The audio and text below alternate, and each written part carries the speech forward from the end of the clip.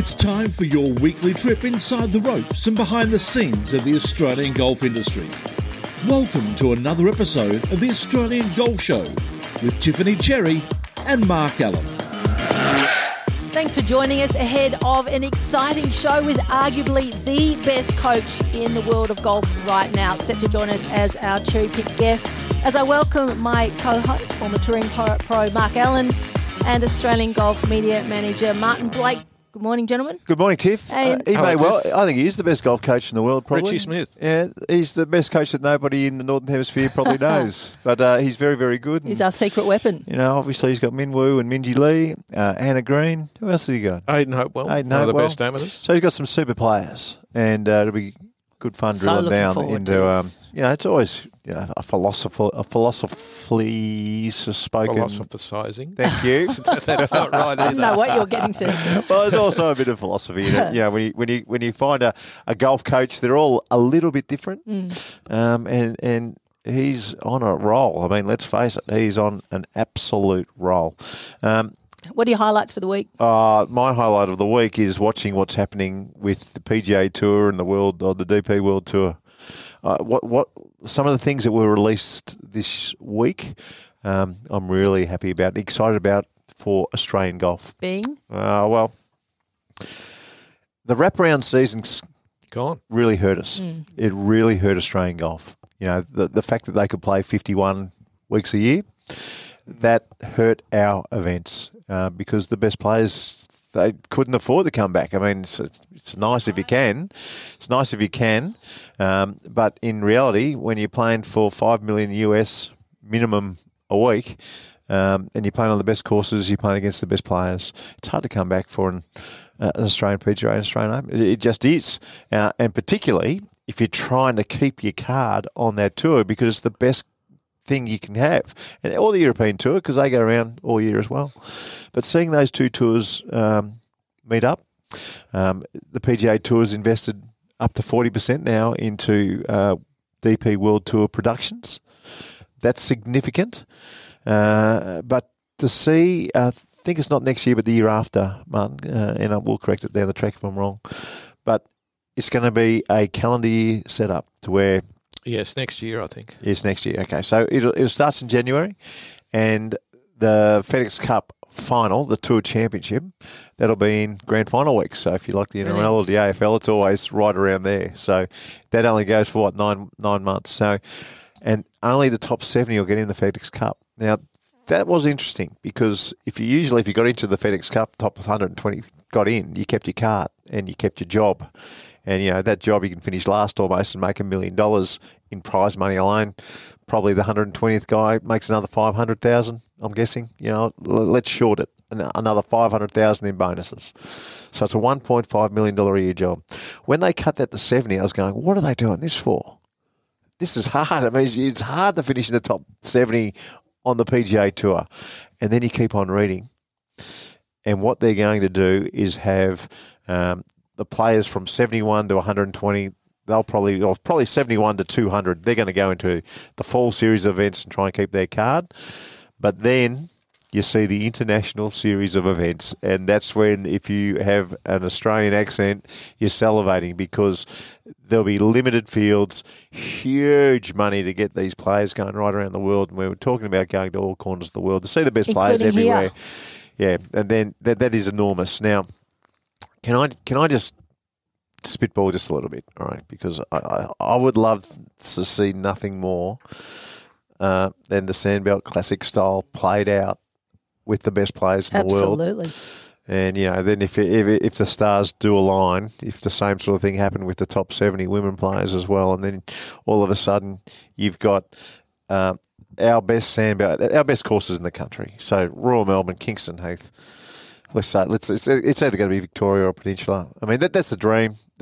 I'm just dreaming out loud at the moment, and that would be brilliant to see the best players in the world playing some of the best courses. It would be magnificent. The two sports that I think of straight away, you got tennis and Formula One that bring the best into Australia, into Melbourne, really. Yeah.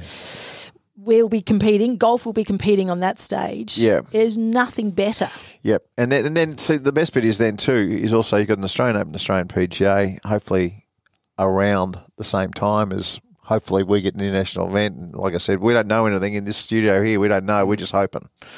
But if that happens as well, then the runoff, maybe you'll see Rory hang around for the Australian PGA or the Australian Open. Maybe you'll see some of the other players just hanging around. It's a long trip to come down to Australia. You might as well play in a couple. So that means you'll get to Sydney, you'll get to Queensland. New Zealand will benefit as well. It's ironic, isn't it, that out of all the pain that pro golf is going through at the moment, there are already things happening that are probably they will end up. Yep. They'll end up being good for the sport. So yep. And now if we can just continue the dream just for a second, and sorry, it's just for the men's, just for the moment, but that'll change. I guarantee it will. Yep. To have our smaller events, so I'm talking about West Australian Open, West Australian PGA, South Australian Open, Australian PGA, Queensland Open, to have them perhaps on the Challenge Tour.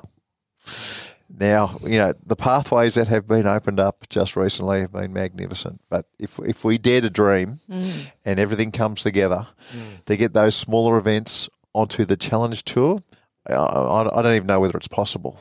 I know it's been spoken about, but I don't know whether it's been possible. But, yep, if that lines up, then the kids practicing today, make sure you hit the big bucket, guys, because things are starting to open up. I mean, we are all of a sudden in this country daring to dream, because the jump from the South Pacific to the Northern Hemisphere has always been enormous. You basically had to have a pocket full of cash to do it. I mean, I was lucky. I got off to a good start. I had a pocket full of cash when I was 22, and I was able to get across and I probably played for 5 or 6 extra years that I mightn't have, because I got off to a good start. If you don't get off to a good start, well, now it doesn't matter so much. Yeah, well, now at least you don't have to travel overseas. Now you can wait for next year, get into these smaller events, play well, get enough money to, get into the top 25, and all of a sudden you'll be a DP World Tour player, and you've missed 1 year. So, you can see I'm excited. I hope it works out. I know it's what everyone wants, but I just hope it works out. The excitement's palpable. Well, on the back of that, Martin, what's your I was just highlight? looking at the highlight of the week. I agree with Marco, but the Australian course, I was looking at the Golf Digest. They put out a biennial world's best golf courses list. Yes. And it's a funny one because it's not really the world's best, because it doesn't include America, United States. Yeah. So it's the best. Outside of there. Best of the rest. But it's interesting. I mean, golf course ratings are very problematic, I think. They're they're quite biased in some ways, and but this one's one of the better ones. Can I tell you, I was on one once here in Australia, and I jumped off it because the way they did it was wrong. No, it was just wrong. Well, there's a lot of architects on the panel. Yeah, it's wrong. It's biased. It was wrong. I felt wrong about doing it. If you're going to do it, you've actually got to do it properly. Yeah. And you can't ask me to rate a golf course that I played 15 years ago. Well, and that counts. The Golf Digest list, they have judges from everywhere in the world outside of America. Yes. So there were 6 Australian courses in the top 20 and 11 in the top 100, which is pretty damn good, I think. Superb. Royal Melbourne West was number 4. They don't rate what Royal Melbourne Composite, otherwise maybe it's number Royal 1. County Down was number 1, but Royal Melbourne Composite would be, I would think, close to number 1. Can we expand on that? Because again, I was lucky enough to play the Royal Melbourne Composite a lot when I was a pro in the 90s. Royal Melbourne West is the number 4, rightfully so. Royal Melbourne Composite blows the West away. It's amazing. It blows it away. Well, it picks the best out of. Where was the East? Did the East get in the top 100? The East course is in the top 20. Yeah, there you go. So you got these 2 courses, but magically, Tiff, when they decided to make a composite, because they didn't want people going across the road to Royal Melbourne. There's about 6 paddocks. For people who don't know, if you've never played Royal Melbourne, there's about 6, maybe 7 paddocks. I know you cross the road a number of times on both courses. Yeah. So at the end, they said, well, listen, we can't do it. Can we just try and make a course in the middle? Anyway, they did, and it just somehow everything was perfect. And this golf course, many people who come play for the first time say it's the best course in the world. They go, this is the best. I remember Fred Couples came down and said, if this golf course was in Los Angeles, it's the best golf course in the world. Well, there you go. It goes back to what you were talking about at the top of the show. Kingston Heath's in the top 20. Cape Wickham's in the top 20. New South Wales and Barnbougle and Royal Melbourne East are all there. The one that didn't make the top 100 that jumped out at me, and it's actually, there's actually two courses there, is Peninsula. Peninsula Kingswood didn't get in the top 100. It's not in the top 100. Well, that's ridiculous. I think that's wrong. Yeah, that's ridiculous. And what was the other one? Both courses at Peninsula were missed out. So that's I don't know how that ridiculous. happens. That's an example of how these ratings can go wrong, because clearly the judges have – I don't know what's happened there, because those courses in particular, which is the better one, Mark? I always get this mixed up. Well, the South? The South used to be the best and the North was always had the potential, and now that it's all been done – the North is the best and the South is even better than it used to be. So my understanding of the Australian rankings is that the North course is sort of up around the top 10 now in Australia. So it's next door to Kingston Heath. Therefore, it has to be in the top 100 in the world. I'm a Kingston Heath member. I think it's the North at Peninsula is better than Kingston. I'm not going to say better. I'm not saying they won't let me through the gates, but it's right up. It's neck and neck.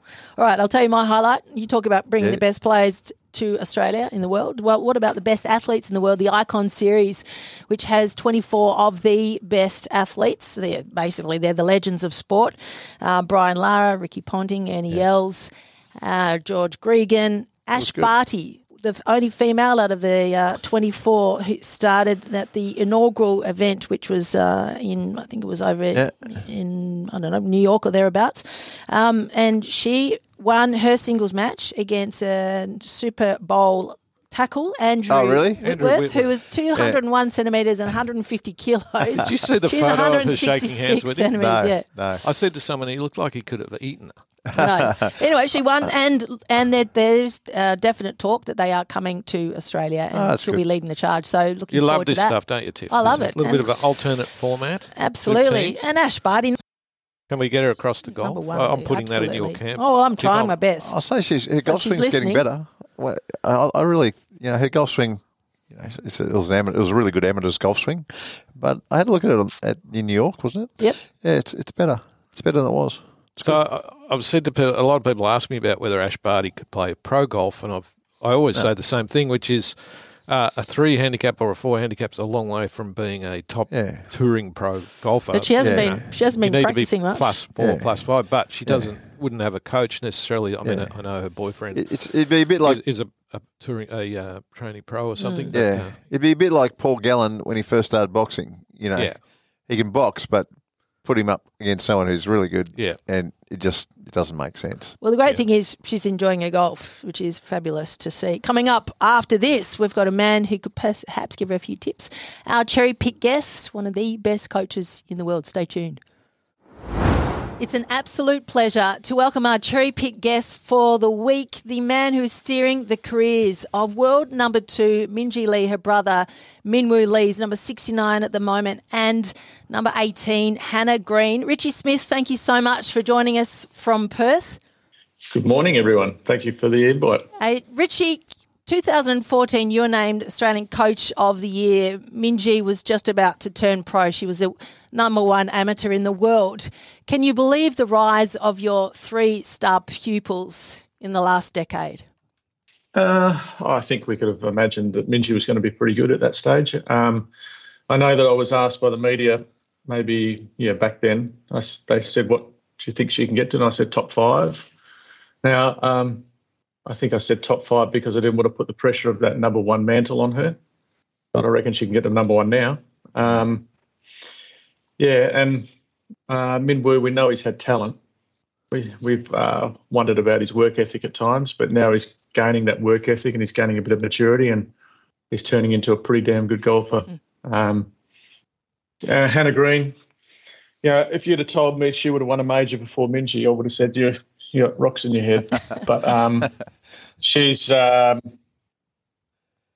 hell of a hard worker. And the thing about Hannah is you don't really notice how tough she is. So I'll give you an example of when she played in the last group with Lydia Ko in the New Zealand Open. So Lydia's number 1 in the world and Hannah's an amateur. So Lydia wins the event by 4, but Hannah also matched her for the score on that round. So, she's 17 or 18, matching the world number 1, and we didn't even know she was that good, mainly because she was hiding in the shadows of Suo and Minjee Lee.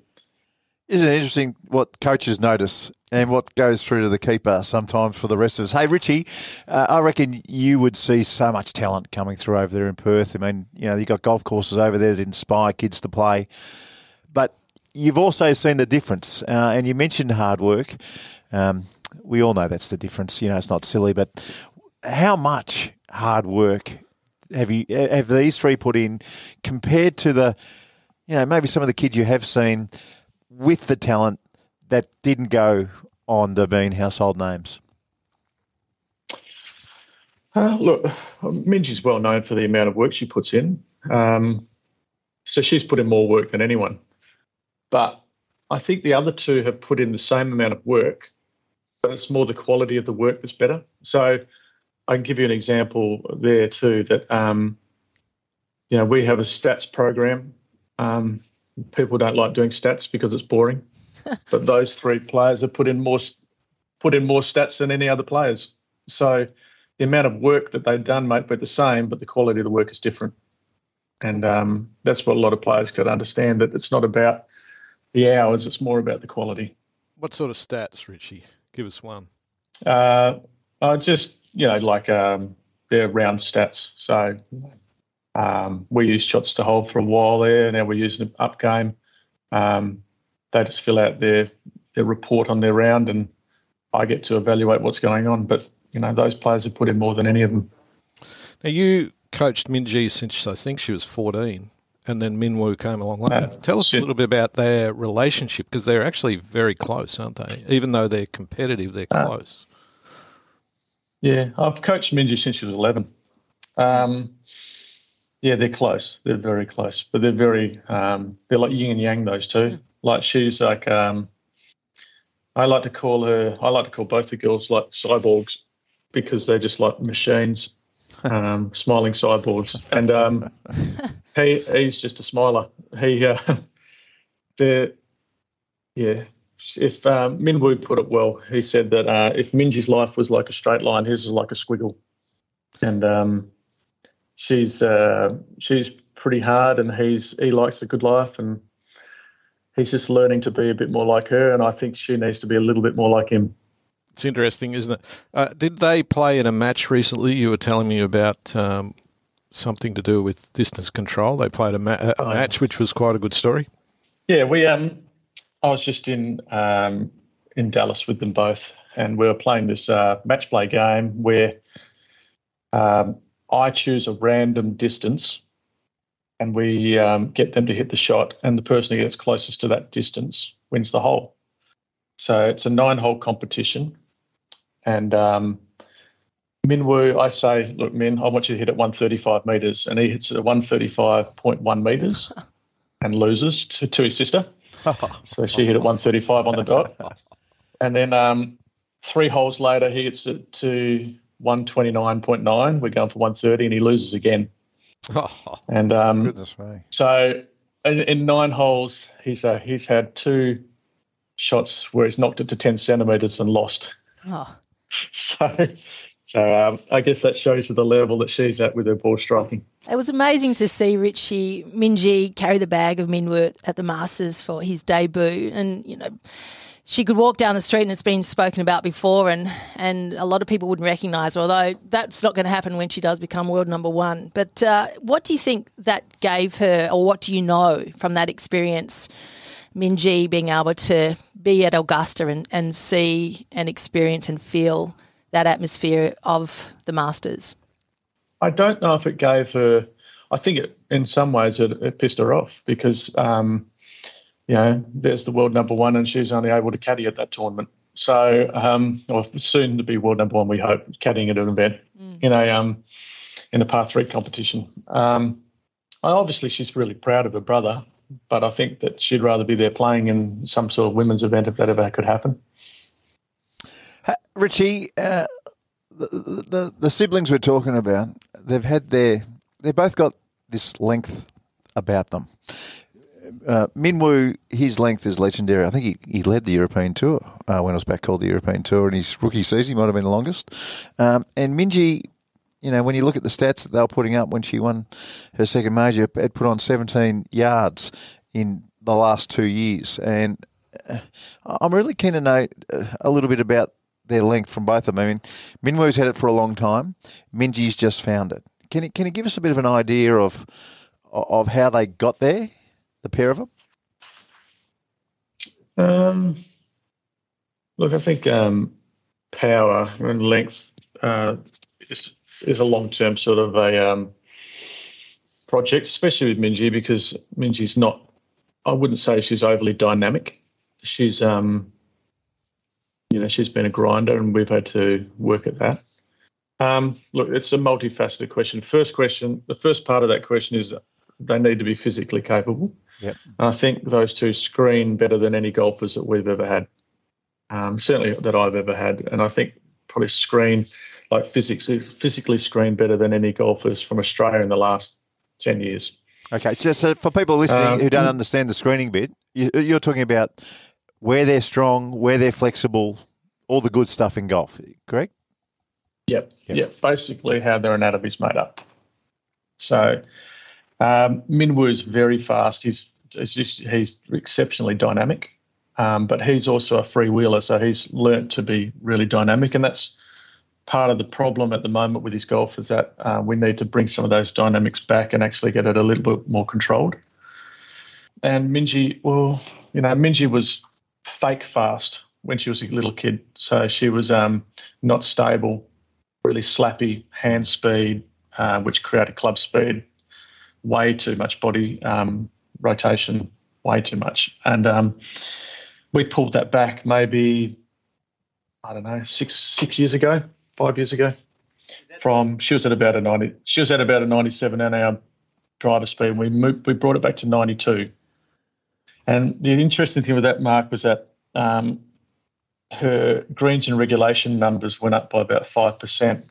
Yeah. And that was just about starting to coordinate body segments better and actually get a better control of the ground. So once we had control of the ground, and that took a couple of years, we decided, well, Minjee, why don't you just go and belt it now? And, we've obviously been pretty hard on her in the gym. Like her strength coach is quite adamant that she should have been stronger, and her physios knew that we could get her stronger. So I just let them do it, and then we just try and get her to knock the cover off it, and she's starting to. Total strength. We're talking about legs, core, arms, the whole lot, or was there a particular area that you looked at that would help that technique that you're talking about? Well, we made her she's very strong through her lower half. So as with most of the Korean girls, they're quite strong through their lower halves. So, and as with all golfers, we're looking at a lot of those Olympic lifts like squats, steadies, just trying to make sure that their lower half is stable. Yeah. Because we believe that it's not about how fast we can move those hips, but how well do those hips support the upper body and how that upper body then powers the shot. Yeah. And then we look at stability of the shoulders, because stability of the shoulders determines the arm position. Yeah, we've been able to generate a fair bit of power. And I don't think we've stopped yet. I think we can get a bit more. Hey, Richie, I'm really curious, and you've obviously got a beautiful window into what modern golfers do in the gym these days. Tiger Woods said he set a benchmark, for working in the gym. But when I look at him, I mean, he's a magnificent beach body. But now it seems to me that golfers and coaches and the people in the gym, they admired Tiger for his work ethic in the gym. But it doesn't look like the modern player. Well, no one's doing curls for the girls anymore. I don't think. Their biceps. You don't see Dustin Johnson with the massive biceps or the huge chest. Has there been a real, movement in the world of golf to change what a golfer's body looks like compared to the prototype. You remember David Duval? David Duval had the big biceps going there as well for a while, and I reckon a lot of players copied it, but it's anything but these days. Look, it's a good question.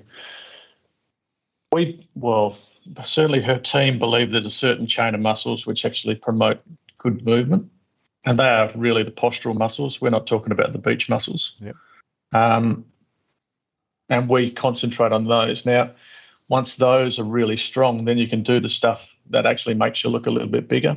But, for what purpose, Mark?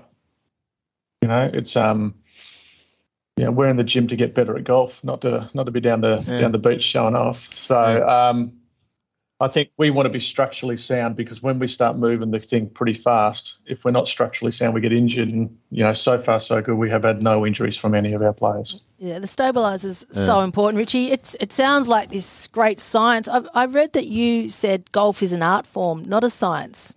Can you expand on that? Mm-hmm. I think that, if we go out and stand on the tee at the PGA Tour, there's a whole heap of different golf swings out there, and none of them look the same. Some they have underlying characteristics that look similar, and if you dive into it, you'll see some similarities. But there's got to be room for idiosyncrasies, and there's got to be room for your methodology that you learn as a little kid to be actually still relevant when you're an older golfer. So, if we start trying to change people's DNA, that's when we start getting into problems. And I guess if you have a look at the people that are, in the top 10 players of the world nowadays, a lot of them are still with their existing coaches that they had from when they were a little kid. And that's because those coaches understand what those golfers' DNA is. So, we get coaches coming in and trying to change golf swings, and then you never hear of the golfer again. I think it is an art. I think it is an art form. I think it's also an art form as to when you give information and when you don't. So sometimes you have to look at things that are a little bit more holistic, but not so narrow-minded. Tapping into the mental side of it and thinking about Minjee for the moment, she's obviously world number 2 behind Jin Young Ko. Let's say she does reach world number 1. We've said it, in this show right now. How is she positioned to handle that and the spotlight and the pressure, given she's quite an introverted person naturally?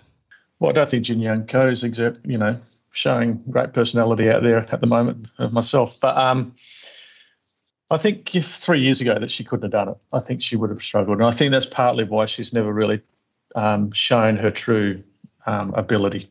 But now I think she's become a little bit more mature. She's a bit smarter. She's certainly more media savvy.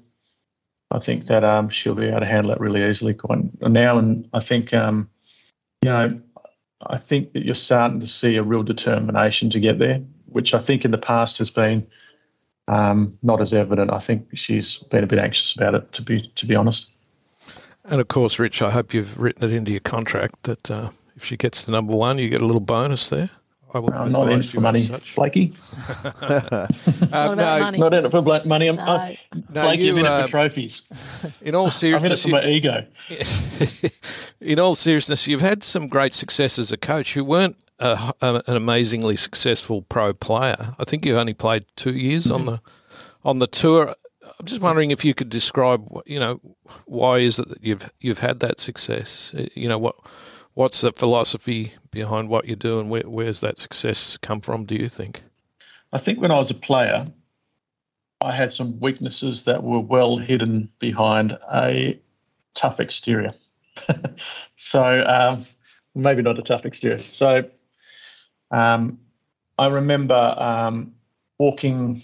I was at AIS at the time, and I was walking with my sports psychologist, and he was saying, "Oh, look, you're so ready, and and I thought that was a load of bullshit because I knew I wasn't very ready. And I thought that I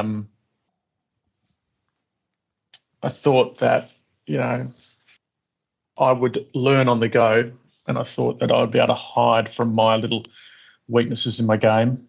And I never wanted my players to feel that way, because I felt very insecure in myself. So I hope that I ask the hard questions and I delve in a little bit deeper than what I actually had in my own game. So it's also a lot easier now with statistics. So I can look at someone's stats and say, look, this is weak, this is weak. I hope also that I've promoted a pretty open conversation so that if someone does feel bad, they'll tell me. And I've also hoped that I've promoted a situation where if I say, look, it's really bad at the moment, they know it's bad. And if it's really good at the moment, they know it's really good too. So, I guess it's a case that my golf was susceptible, and I'm hoping that I'm producing players that aren't susceptible to pressure. And I just wanted to drill into your commentary about work ethic. I don't want to speak out of turn here, but I was at a tournament last summer where you had Minwoo there, and he was there at the course all day. He wasn't playing in the event, but he was there all day practicing.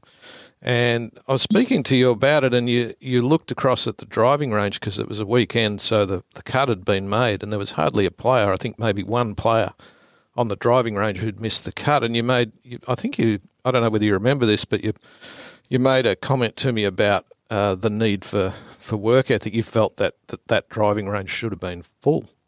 So I'm wondering whether you think that all players understand how hard they do have to work. Yeah. That was at a secondary PGA Tour event in WA, and I was really pissed off because it was the afternoon of a Friday, and Min had been out there for 5 hours, and it was about 3 o'clock in the afternoon, and there were 7 people in total practicing after their morning wave. So that's 65 players went out in the morning, and 2 hours later there was only 7 people still there practicing. So these are the players that supposedly are trying to develop their game to get onto a higher tour, and there's 7 left. And I just thought that's disgraceful. In fact, we were on the chipping green for probably 4 hours, and we didn't see one player come to the chipping green all afternoon. That is a disgrace. So for those people to be, and trying to say that their golf level is at, they've achieved so much in their golf that they don't need to practice. It's a bit of an indictment, I reckon. Hey, Richie, how far can Minwoo go, talking about all the little intricacies of his game, and he's tapping more into that mental strength and the work ethic that his sister shows? I certainly think he can be a world top 20 player. I think he has the talent to be that. Most importantly, he has the mental characteristics. Like he's much better under pressure than he is not under pressure. There's not too many elements of his game that are lacking. I think his approach play is pretty poor, though. So once we actually get him to meet the lengths that he's trying to hit, then once we get that, I think he'll be a very, very sound player. And you'll be surprised how far he'll go. But that'll take a while to get there, Tiffany. Yeah. And Hannah can be a world top 10. Look, we're having this discussion with Hannah yesterday. I think, her goal this year was to make world top 10. I think she's probably there already, though she hasn't got a win. And that's why the ranking is a bit lacking. But a lot of people don't realise her top 10 percentage is the same as Minji's this year. So she's really close. And then, once you're top 10, who knows what you can do. I think anything's possible. You can see the coaches don't miss the little stats that we ignore sometimes. As you said at the start of the both players, interview. same percentage of the top 10s. Yeah. Very nice, Richie. Richie, thank you so much. Certainly some really exciting times ahead, and we really appreciate your time early in the morning, Perth time. No problem. It's my pleasure. Thank you, sir. Coming up after the break, all the news from around the traps with Dane Heverin. Time now to welcome Australian golf writer Dane Heverin. Lots of news for the past week, but we've had a couple of top 10 performances from our men. Thank you, Tiff. Yes, we have. Cam Davis, tied 8 from the PGA Tour. Mark Otis the other week, you were talking about how you feel like he's ready to explode. Well, I reckon that might have been Martin at first, and I just jumped on the wagon. But, yeah, I really do. And the limited amount of time that I saw him on the weekend, Nothing's changed from my opinion. I mean, he's looking very, very sharp. I mean, a couple of putts drop early in rounds 1 and 2, and I think he's ready to take another step. Well, he's ranked number 75 in the world. He's pocketed, I think it was US 215,000 or thereabouts. Not a bad weekend's work. Thereabouts, and importantly now he's had 3 top 10s in his last 7 starts. So he's really starting to find a bit of consistency. Unfortunately, he's not in the field for the Open next week though, which is a shame. But one man who is Lucas Herbert, who defending champion at the Irish Open this week, came tied 9th and... finished pretty strong. Yeah. Birdied 4 of the last 5 holes. Did you really? So he played himself out of it, didn't he, Dane? He shot 40 on the front 9 in the last round. And then he absolutely stormed home with a 31 on the back 9. Gee, he looks strong at the moment. I mean, I remember him, he was a skinny little kid. I got to play with him somewhere in a tournament, and he was sitting about 100 metres past me, the bugger. And he's just a skinny little kid, but gee, I look at him now, and he's a strong human being. He flogs the ball. Yeah, he's a strong human. That's the thing, he's hitting the ball very far at the moment, but he was a little bit wayward across the week in Ireland, so he still comes tied 9th. If he can tidy that up a bit, what can happen at St Andrews for him? And the other top 10 we had over the weekend was over on the Corn Ferry Tour. Harrison Endicott came 9th, which is a really important result for him because that puts him 19th on the Corn Ferry standings. So top 25, get the PGA Tour card at the end of the year. Yeah. So he's got a win on the list earlier this year, so that's awesome for Harry. That is good. So if you finish the top 25, you'll get a card, but then you can also play in the fall series of events to try and get a different number. Is that the way it works? I think it is. I think so. Yep. The other big announcement we had last week was the Australian team for the World Amateur Teams Championships in Paris in August and September was announced. So Richie Smith, who we actually had early on the show, is captaining the men's side, and Kari Webb is looking after the female team. Gee, that's great, isn't it? For Kari to do that. That's the first time. That's unbelievable. She's outstanding. I just love everything she does. The whole thing about it is that it's being played at Golf National, which is the venue for the Olympics in 2024, and Kari is going to be the captain of the Australian team there, so they wanted to get over there. And plus, she's doing some forward scouting. These players. She's already a mentor for those 3 women already, Kirsten Rudgley, Kelsey Bennett and Madison Hinson. What a highlight for them. Yeah, absolutely. Yeah. Well, actually continuing with Kari, there's a bit of news on the scholarship, which is such a generous and great initiative of hers. Yeah, well, just quickly to backtrack as well, Connor McKinney, Harrison Crowe and Hayden Hopewell, the men's team. So we've got 2 very strong teams competing there. But yes, Kirsten and Kari will sort of continue their relationship over in Paris. Kirsten and Caitlin Pearce just spent a week with Kari over at the KPMG Women's PGA, and there's a story up on the Golf Australia website from last week on their experiences of that, Caitlin Pearce beat Kari twice. Wow. When they played, which is absolutely amazing. And Kirsten Rudgley taught her a new bunker shot. Taught Kari? Yes. Yeah.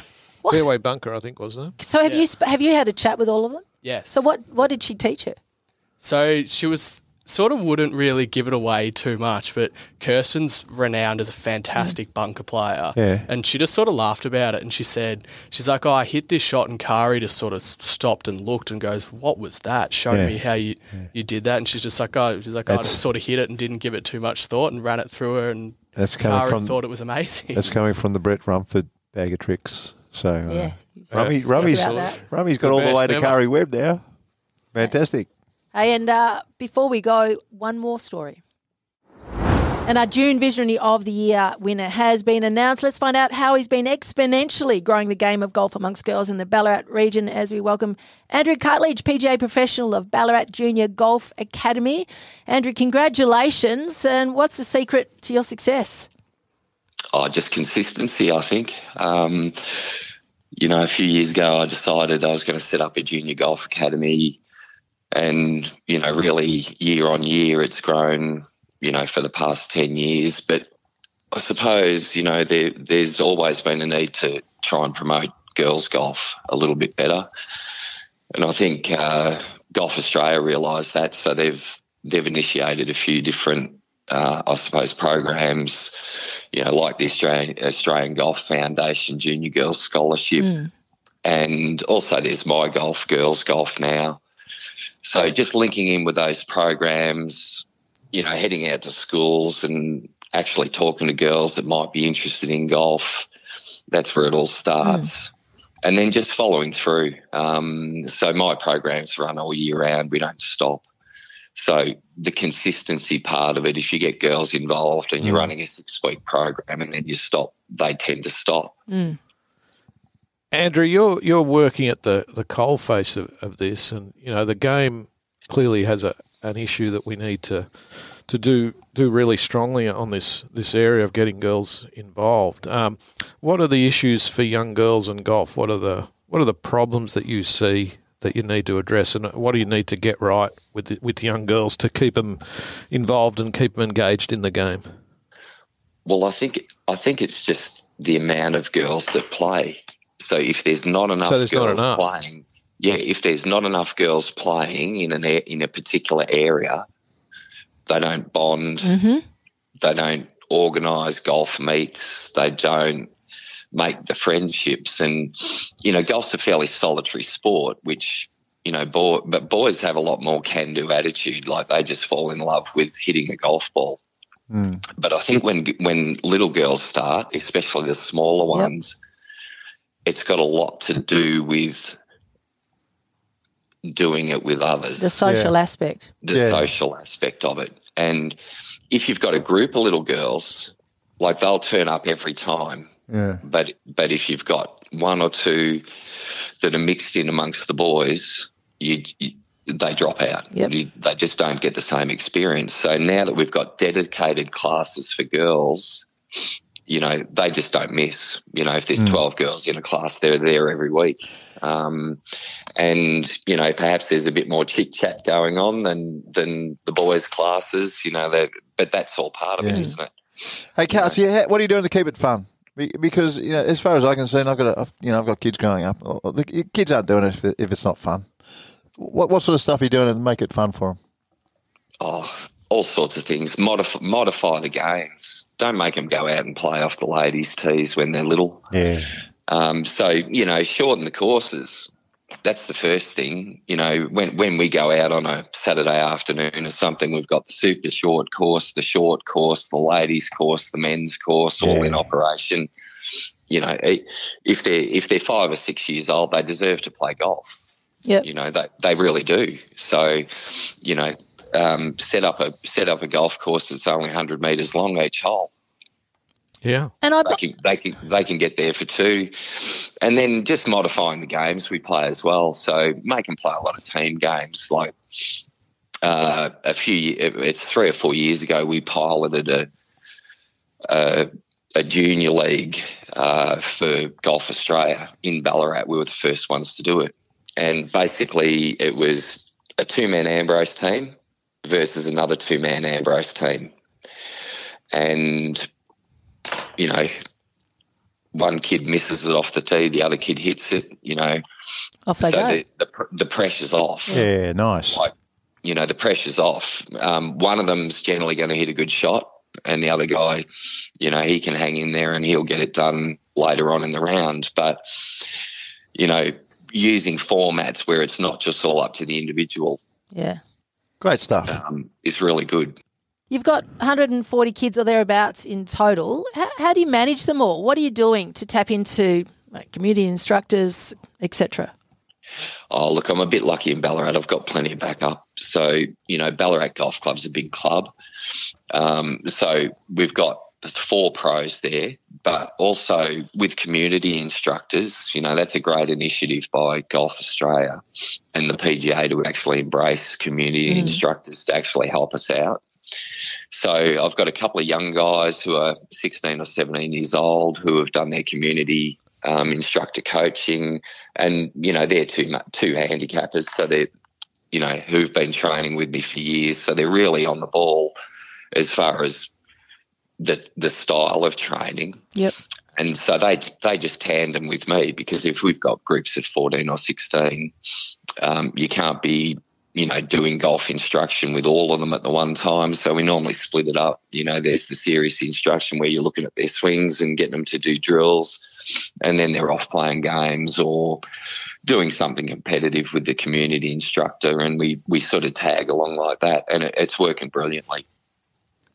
All right. Well, Andrew, you've won yourself a $500 Drummond Golf gift voucher and you're in the running for $10,000 of Callaway products specifically designed for women's golf. So all the best and thank you so much for the great work you're doing.